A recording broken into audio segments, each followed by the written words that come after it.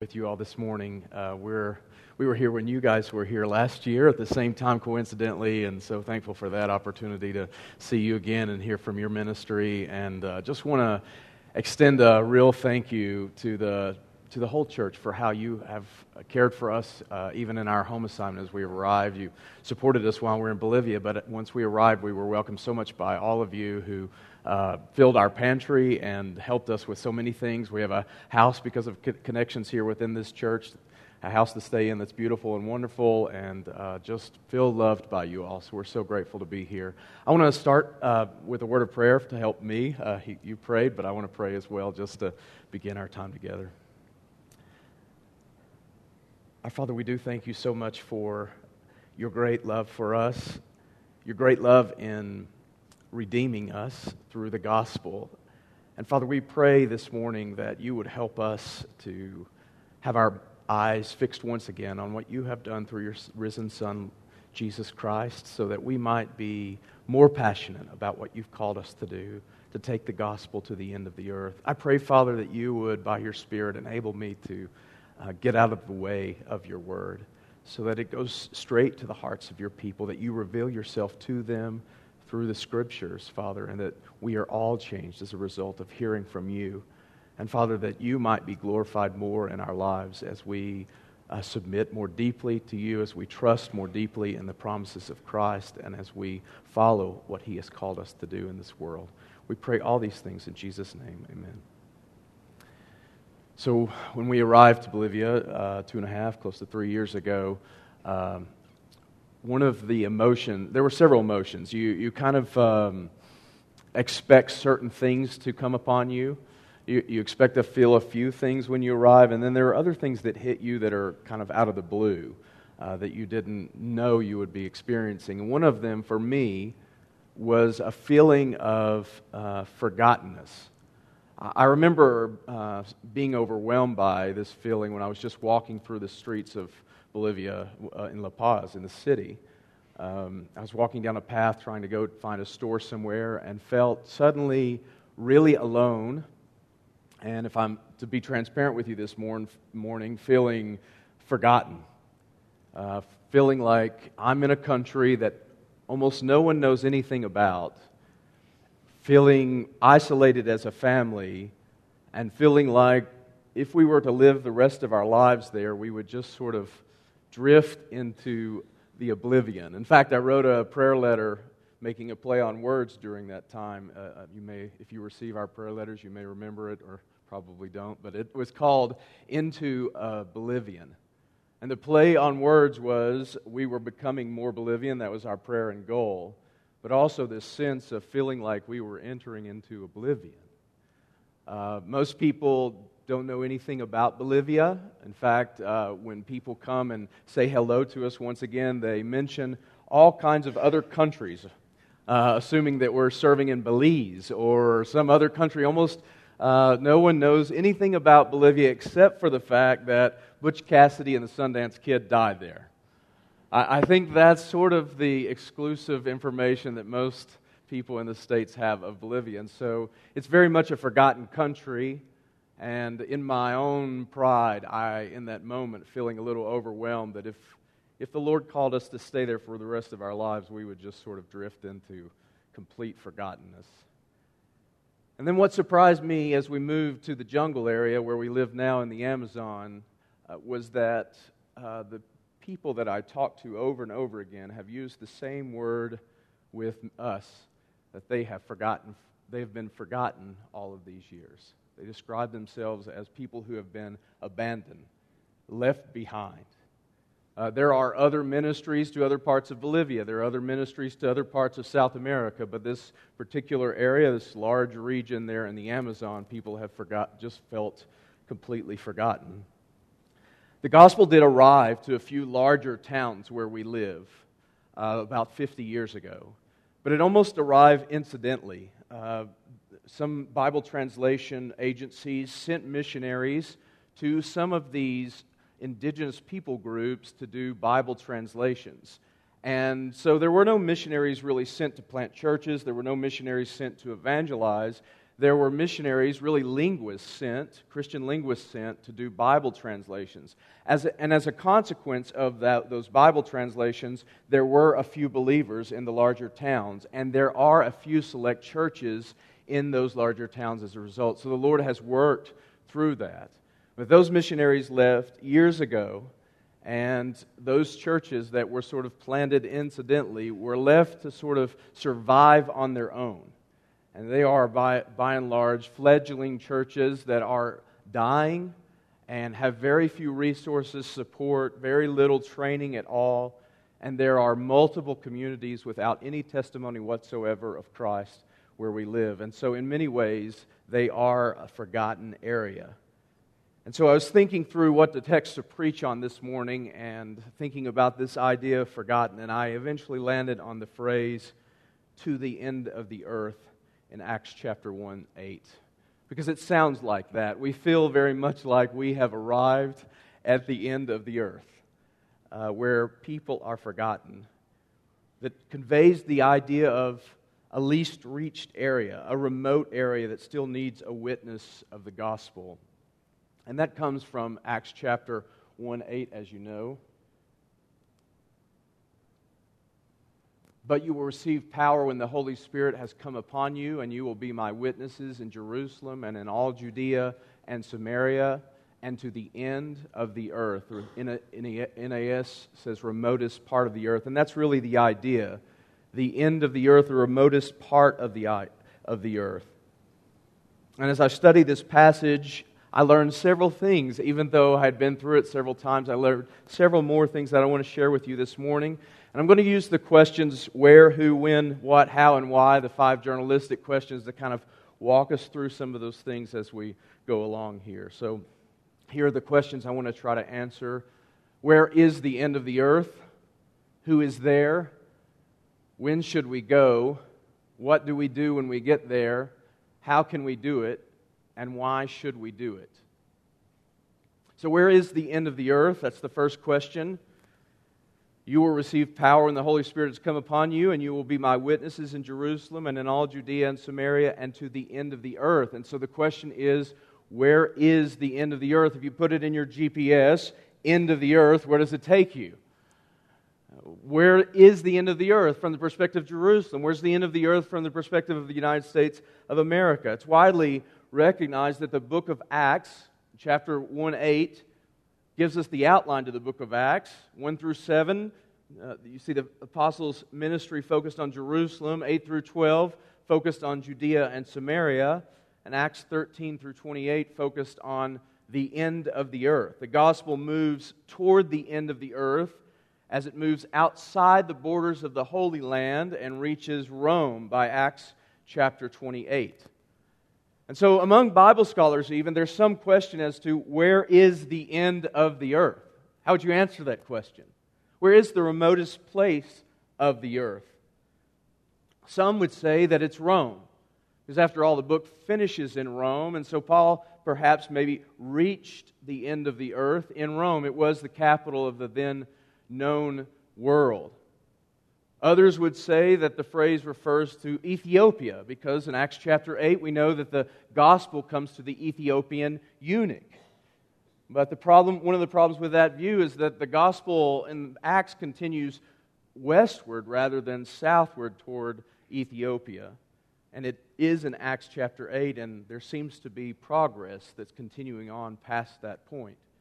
But the greatest efficiency with the idea that Rome is the end of the earth, or that Ethiopia is the end of the earth, is that it doesn't take into account, these views don't take into account the biblical background behind this phrase. So if we look at Luke chapter 24 in comparison, we see Jesus said that it is written that the Christ would suffer and rise again from the dead the third day, and that repentance for forgiveness of sins would be proclaimed in His name to all the nations, beginning from Jerusalem.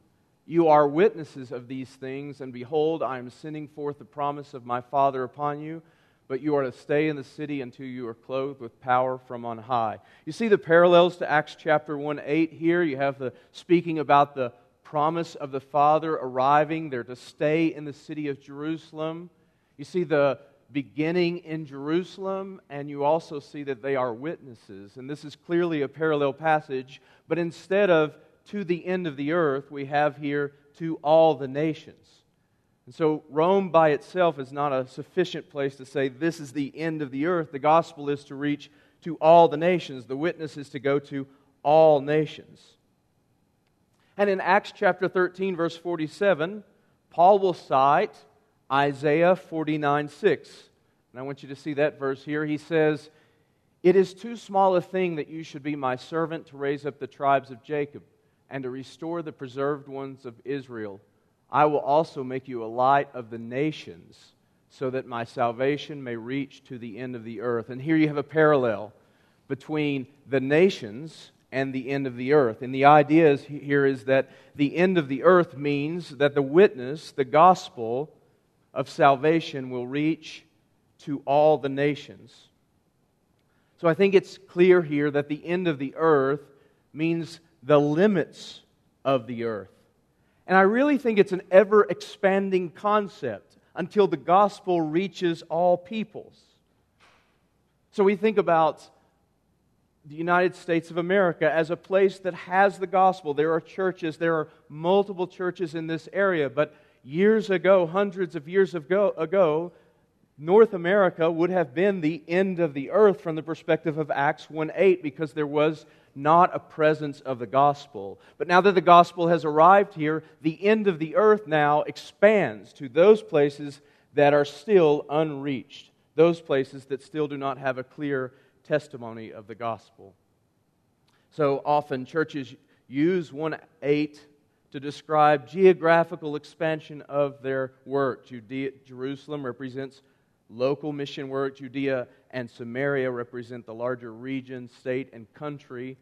And then we have to the end of the earth, which represents international work. But from a purely geographic standpoint, the reality is every single place in America is actually farther from Jerusalem than anywhere in Africa or Asia. In other words, we think of Jerusalem being where we live, Judea and Samaria being further out from where we live, and the end of the earth being further out still. And yet, from the perspective of the biblical writers, this is even further out. And my point in saying that is that it is this concept of remotest place without testimony of the gospel is what we should hear when we read to the end of the earth. But it's not merely a geographical concept. It also conveys until all people groups have been reached. And so that's what I want to talk about next. This is a little view into the end of the earth where we live. Here we are getting off a boat to walk up to a community that's off from the river. This is the Beni River. And some of the communities that we work in, are only accessible by boat. Some are only accessible by walking. They really feel like the remotest places of the earth in many ways and are difficult to reach geographically. So one of the obstacles we face regularly is how to get to the places during rainy season when you can't actually travel the river or you can't cross any of the roads. And so this, in almost all definitions of in the earth, I think this area tends to qualify. This is a path back to Chimani village where we're walking to try to show the Jesus film to them. Many of these communities are called, mission scholars would call them Unimax peoples. A Unimax people group is a group that can receive the gospel within their community, but for the gospel then to move to another community, there are significant cultural barriers. In other words, each community is sort of a boundary line. The gospel can arrive to that community, can be heard and received, but in order for it to move to the next one and be received in the next one, there's going to be language difficulties, cultural difficulties, other kinds of barriers in the way. And so almost all jungle communities are considered Unimax people groups, and they're difficult to reach. So we believe this is very much the end of the earth as we would define it by least reached groups, groups that are difficult to reach, groups that do not have a sufficient testimony in the area. There are at least 170 communities in our region that are without the gospel. composed of small groups of families that are isolated from one another. And there are few small churches in the larger towns, and all of those are unhealthy.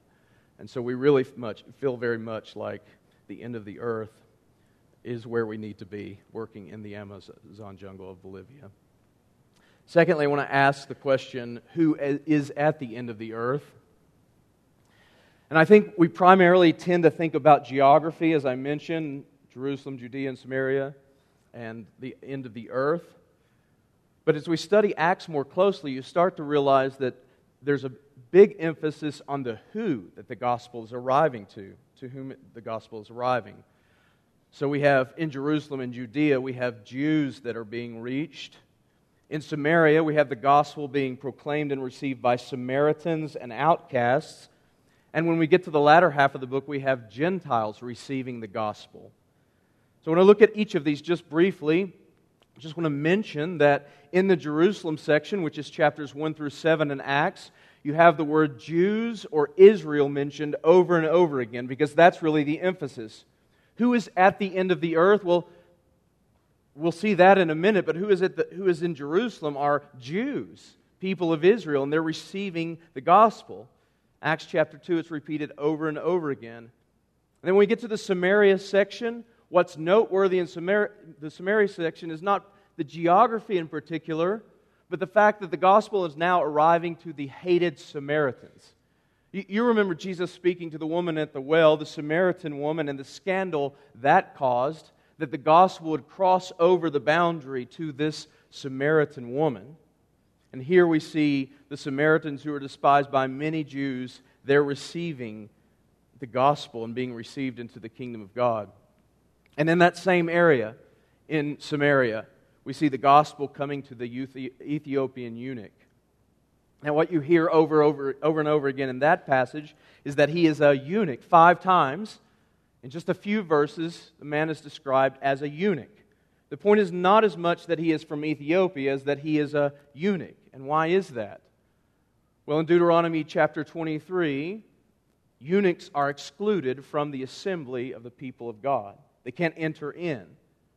But Isaiah 56 looked forward to a day when eunuchs would be able to fellowship freely. Those with physical defects would be able to fellowship freely with the community of God. Isaiah says this, "Let not the foreigner who has joined himself to the Lord say, 'The Lord will surely separate me from His people,' nor let the eunuch say, 'Behold, I am a dry tree.'" It's a prophecy that those people with physical defects, those people who are foreigners, will be a part of the kingdom of God. And we see that in Acts chapter 8.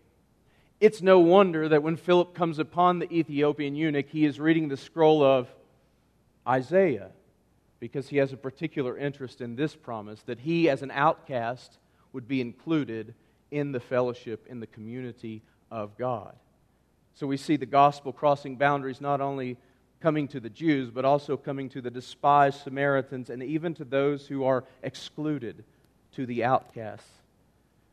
And then in Acts 13:47, when we're in the end of the earth section of Acts, we see many struggling with the fact that the gospel is now coming to the Gentiles. The gospel has moved on to yet other people groups with different cultures and different languages. In Acts chapter 13, verse 47 makes it clear, "So the Lord has commanded us, I have placed you as a light for the Gentiles, that you may bring salvation to the end of the earth."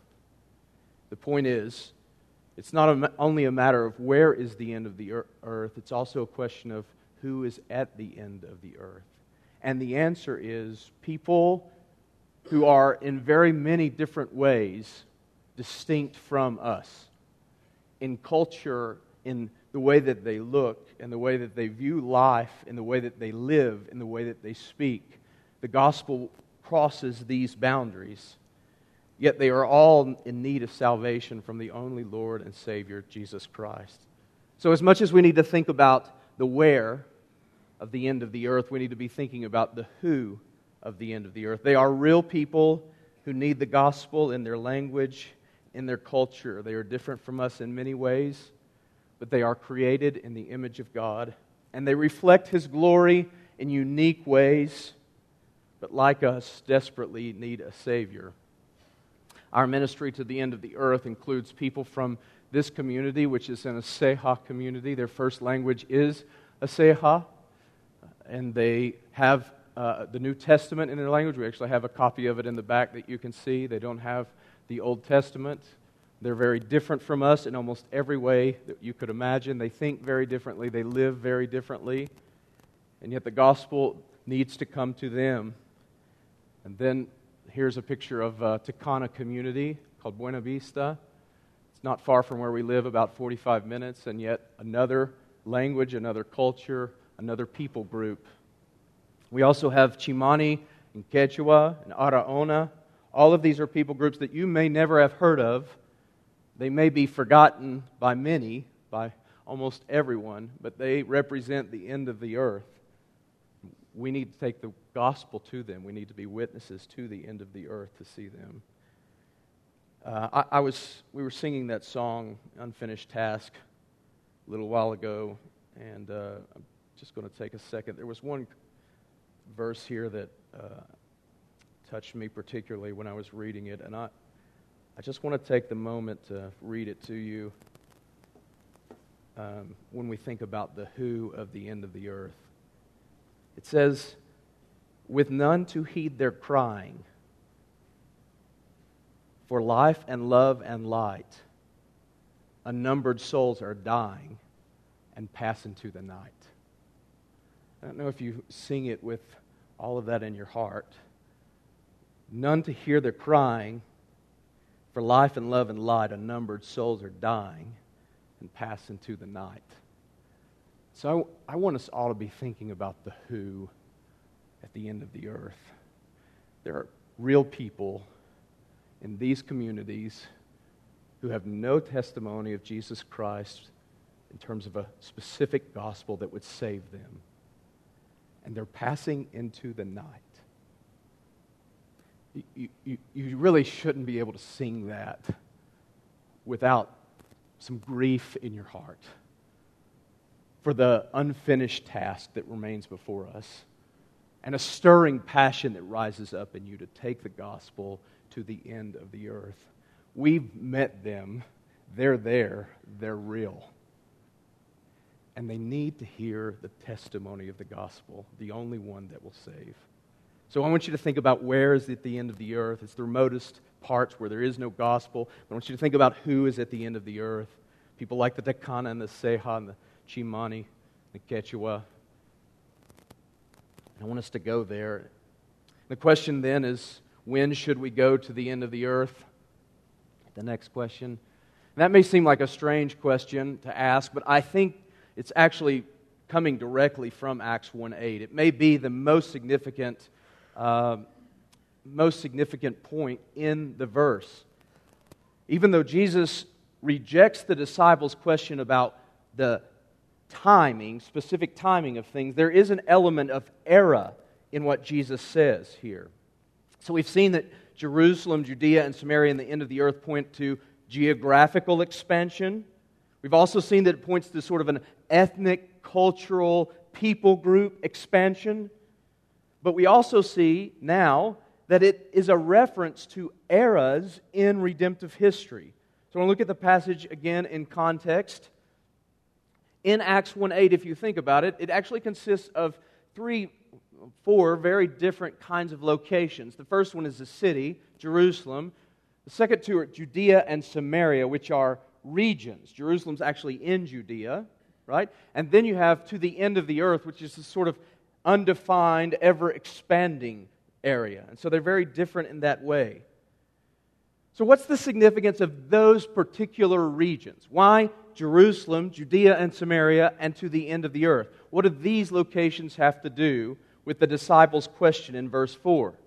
Their question was, what they're told rather in verse 4 is that they're to wait in Jerusalem for the promise of the Father. The promise of the Father. And they respond by asking a question in verse 6, what about the restoration of Israel?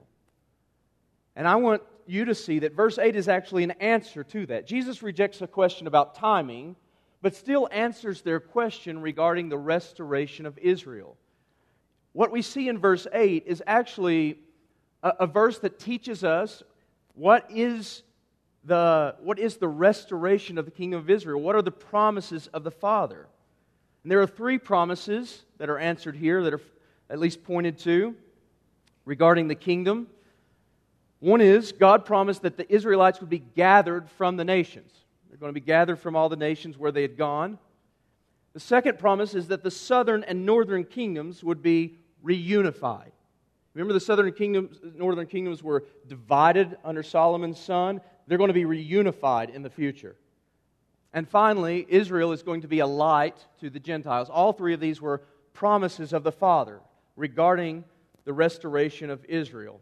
The first one, gathered from the nations, we see in Ezekiel chapter 37, verse 21. Thus says the Lord God, Behold, I will take the sons of Israel from among the nations where they have gone, and I will gather them from every side and bring them into their own land. Now notice what happens in Acts chapter 2.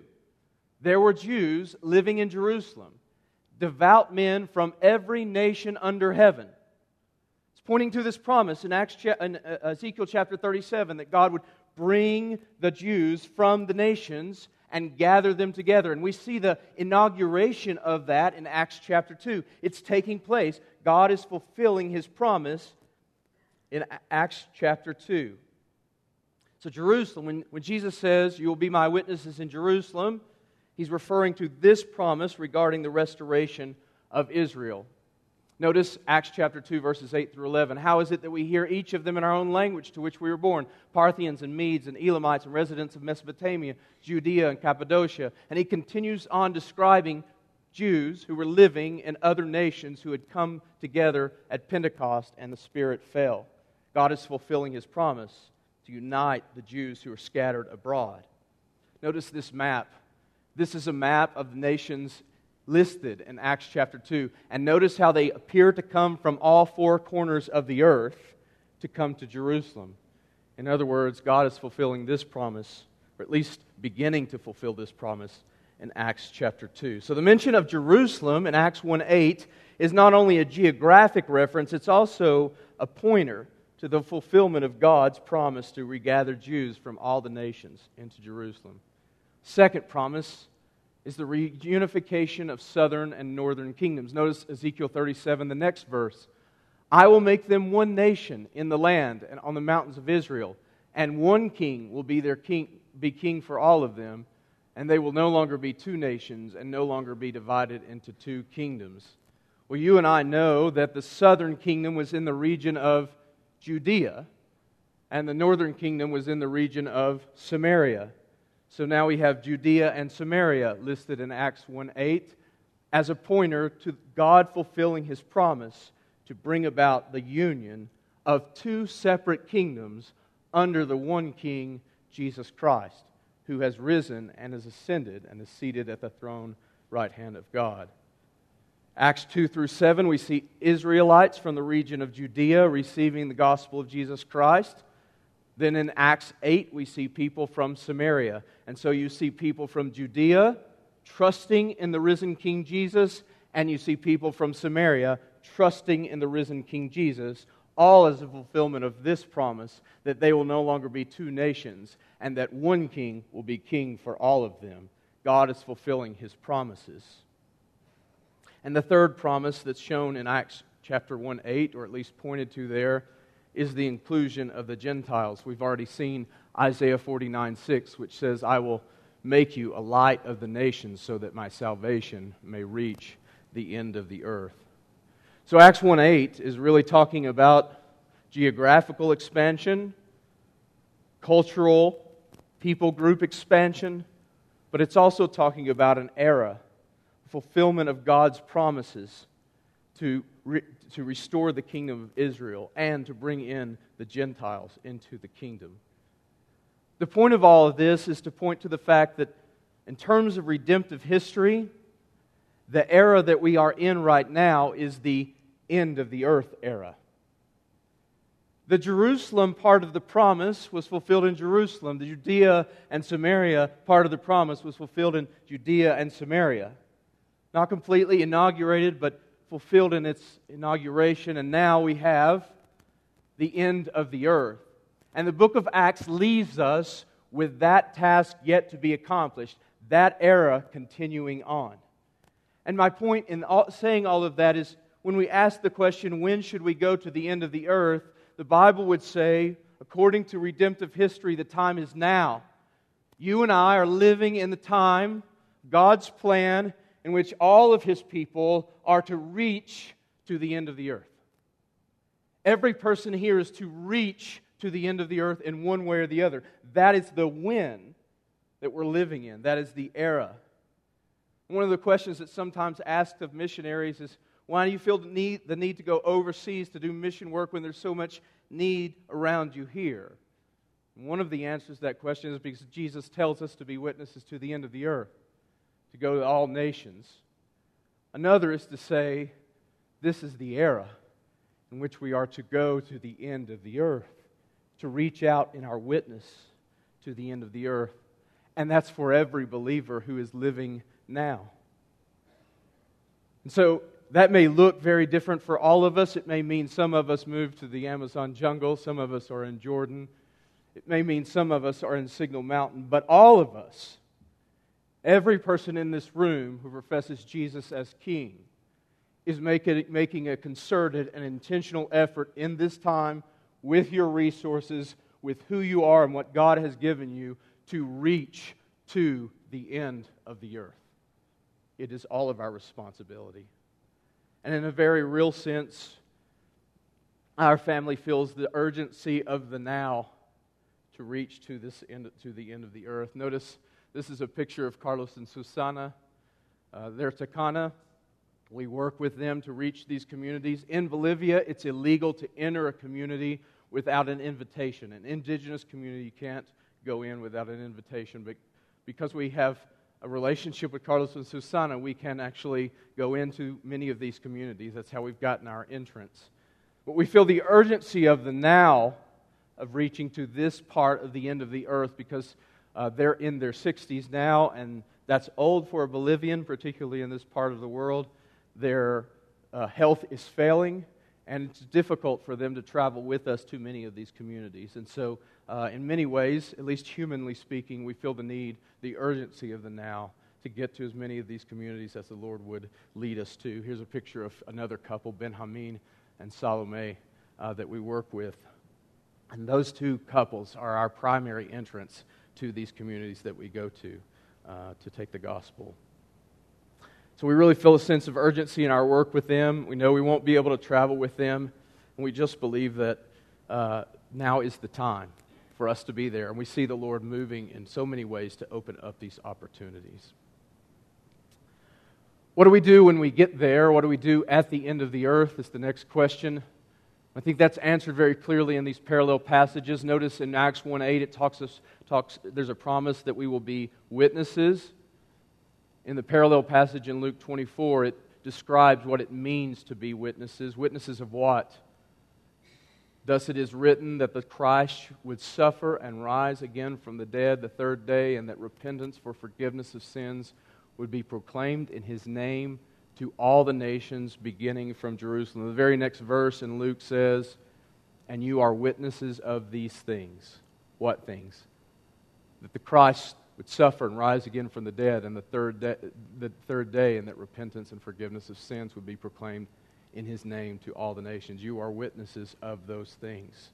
It is a gospel message that we are taking to the end of the earth, to the nations. I want to show you a couple quick pictures here. This is a Chimani community. They have no electricity, so we took a generator, and we showed the Jesus film there. This was the first time they had ever heard the gospel in their language, Chiman. And there were as many people there as there are today. The whole community came to watch the film. Little kids all the way to older. There was a man in his 80s there. They were all there, and all of them were glued to the video and overwhelmed at it. For 2.5 hours, kids were seated on the edge of their seats listening to the gospel presentation clearly in their language for the first time. an amazing privilege to be a witness to the end of the earth. Here are two Chimani men. I brought them Bibles in their language. We have a copy in the back that you can see in literature so that they could continue to work. The man on my right rather, is walked 20 kilometers to be with us on that day. And so he's returning to a community that has no testimony of the gospel, and so he has some tracts there and a Bible to take with him. This is a pastor we work with in our local town. His name's Daniel. His wife's name's Milka. And we work with them. Part of our job there, our ministry there, if you will, is to evangelize, but another significant part of it is to work with the few churches that are there, and so working to disciple and train this man and some other pastors in the area. This is Joy with some neighborhood kids who come by our house, who are coming by our house almost every single day so that I would give them coconuts. And so Joy is teaching them, helping them to memorize Bible verses while they're there. This is Barut and Daniela. If those of you who follow our new prayer letters or follow us on Facebook, we have a secret group. Daniela's had hydrocephalus, and so many of you helped to support means to get a valve for her. She's trying to get back. She's actually stuck in the hospital again, trying to get home now, but there's political protests and she can't return, so you can continue to pray for her, but it's an opportunity for ministry there. These are the girls working in the local church, and Caleb also.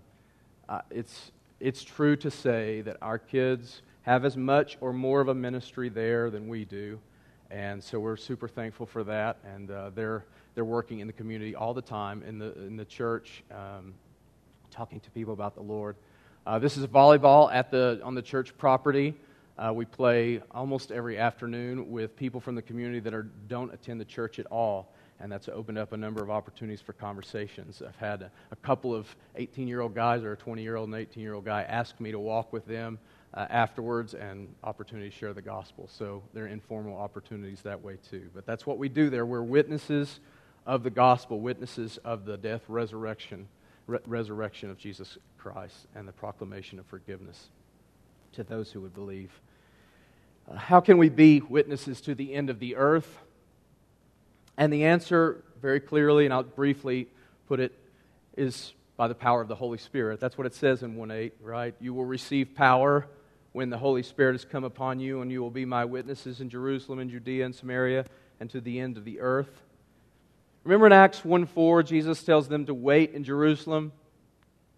And this, I'm very much for the geographic model of expansion from Jerusalem to the end of the earth. I have no struggles with that whatsoever. But what I would say about that, if we're being precise, is that Jerusalem is not actually their hometown. They're from Galilee. You remember Peter's recognized for his Galilean accent, and in Acts chapter 2, they say, "Who are these men speaking to? These Galileans speaking to us?" Jesus wasn't actually telling them to stay in their hometown. He was actually telling them to stay in Jerusalem. And Jerusalem was actually the most dangerous place in the world for them. It wasn't a place of comfort, a place they had known all that well. It was the place where their Lord and Savior had been crucified just 40 days earlier. You remember Peter wanting to avoid any kind of connection with Jesus during that time because he was in fact in Jerusalem where his Savior was about to be crucified. And so you may feel like saying this morning, I'm called to be in my Jerusalem. But be careful what you say. Because what you may in fact be saying is not that I'm to stay in a place of comfort, but rather that God is calling me to danger and risk, to be His witness, because now is the time to go to the end of the earth, to be His witnesses. We see that throughout Jerusalem, the dangers. In chapter 2, verse 13, they're mocked, arrested, brought before the Jerusalem council. Chapter 5, they're arrested and brought before the council again. Chapter 7, Stephen's stoned to death. And all of that happens in their Jerusalem, if you will. Not a place of safety. And it's clear in Acts that Jesus' His witnesses will suffer as He did. And many of the things we see in the lives of the disciples throughout the books of Acts, throughout the book of Acts, is a mirror, a reflection of what took place in Jesus' own suffering. So how can we be His witnesses to the end of the earth in the face of that kind of struggle, that kind of persecution and suffering? And the answer that the book of Acts gives is the Holy Spirit. When they're full of the Holy Spirit, they speak with boldness. When they're full of the Holy Spirit, they see Jesus. When they're full of the Holy Spirit, they fend off the spiritual wicked forces. When they're full of the Holy Spirit, they're guided as to where to go next. It is the Holy Spirit that gives them the power to endure and to be faithful witnesses even to the end of the earth. And I'll finish here. Why should we be His witnesses to the end of the earth? One answer to this question is simply that the Lord has commanded it. We're in this same chapter in Acts chapter 1, verses 9 through 11. What's mentioned over and over again in that passage is that Jesus is lifted up, or He goes into the heavens. The point is to say that this is the risen and ascended Lord Jesus who's giving the statement, "You are to be my witnesses to the end of the earth. All authority in heaven and on earth has been given to me. Therefore go and make disciples." Jesus has that kind of authority. Acts chapter 2 says, "Let all the house of Israel know for certain that God has made Him both Lord and Christ, this Jesus whom you crucified." And so one answer to the question, why should we go to the end of the earth, is the Lord of heaven and earth commanded us to. But another reason is that there is salvation in no one else. Acts chapter 4:12. We sung that again in that song, the unfinished task. There is salvation in no other name under heaven. He's the only name.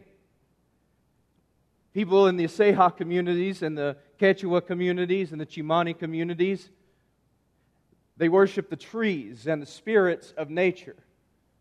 The trees and the spirits of nature do not have power to save them. There is only one name under heaven by which all men might be saved. There are people living in communities who are born, live their entire lives, and die without hearing that there is salvation in Jesus Christ. There are 125 Chimani communities. 125. 36 Takana communities, 7 Seha communities, Araona communities I don't even know about yet, Quechua communities, many of them are isolated and most of them are without testimony of Christ.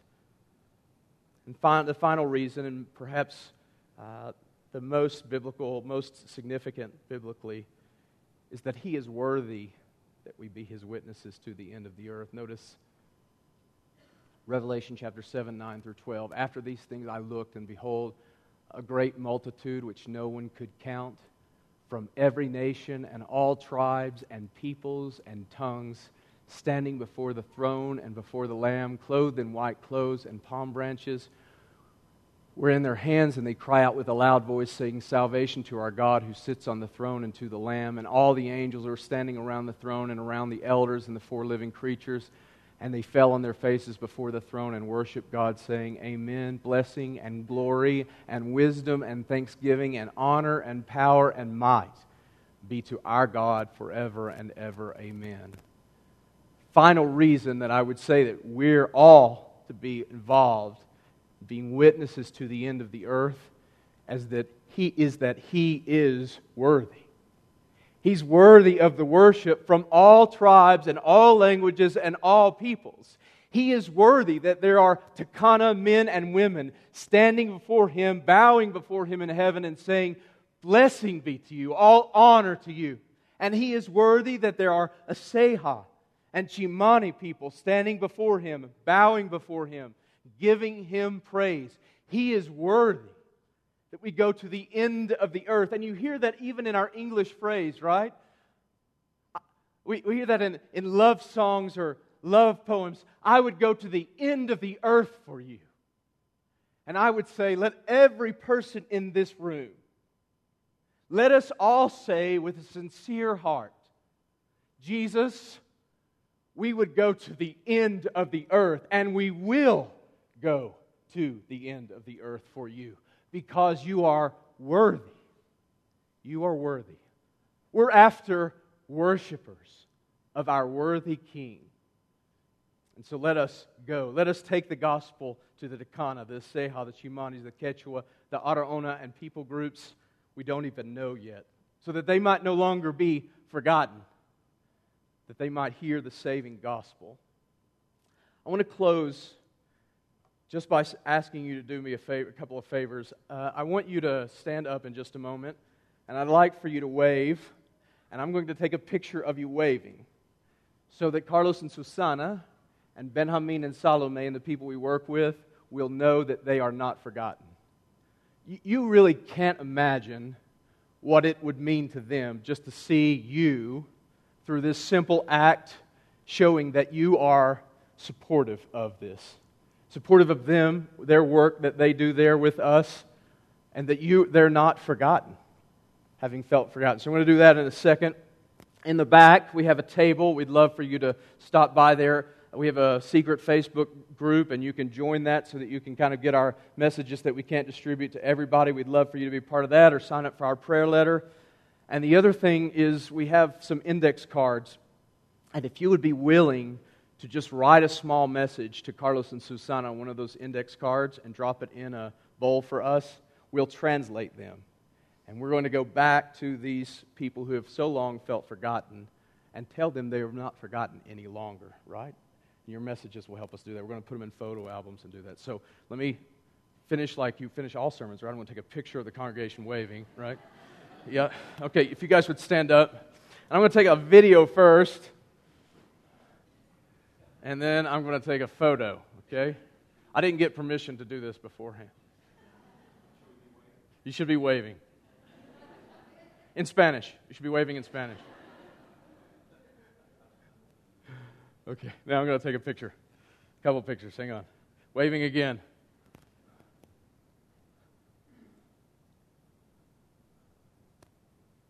Okay, this side. Thank you so much for that. I really appreciate it. Let me pray, and then we'll be finished. Father, just pray that you would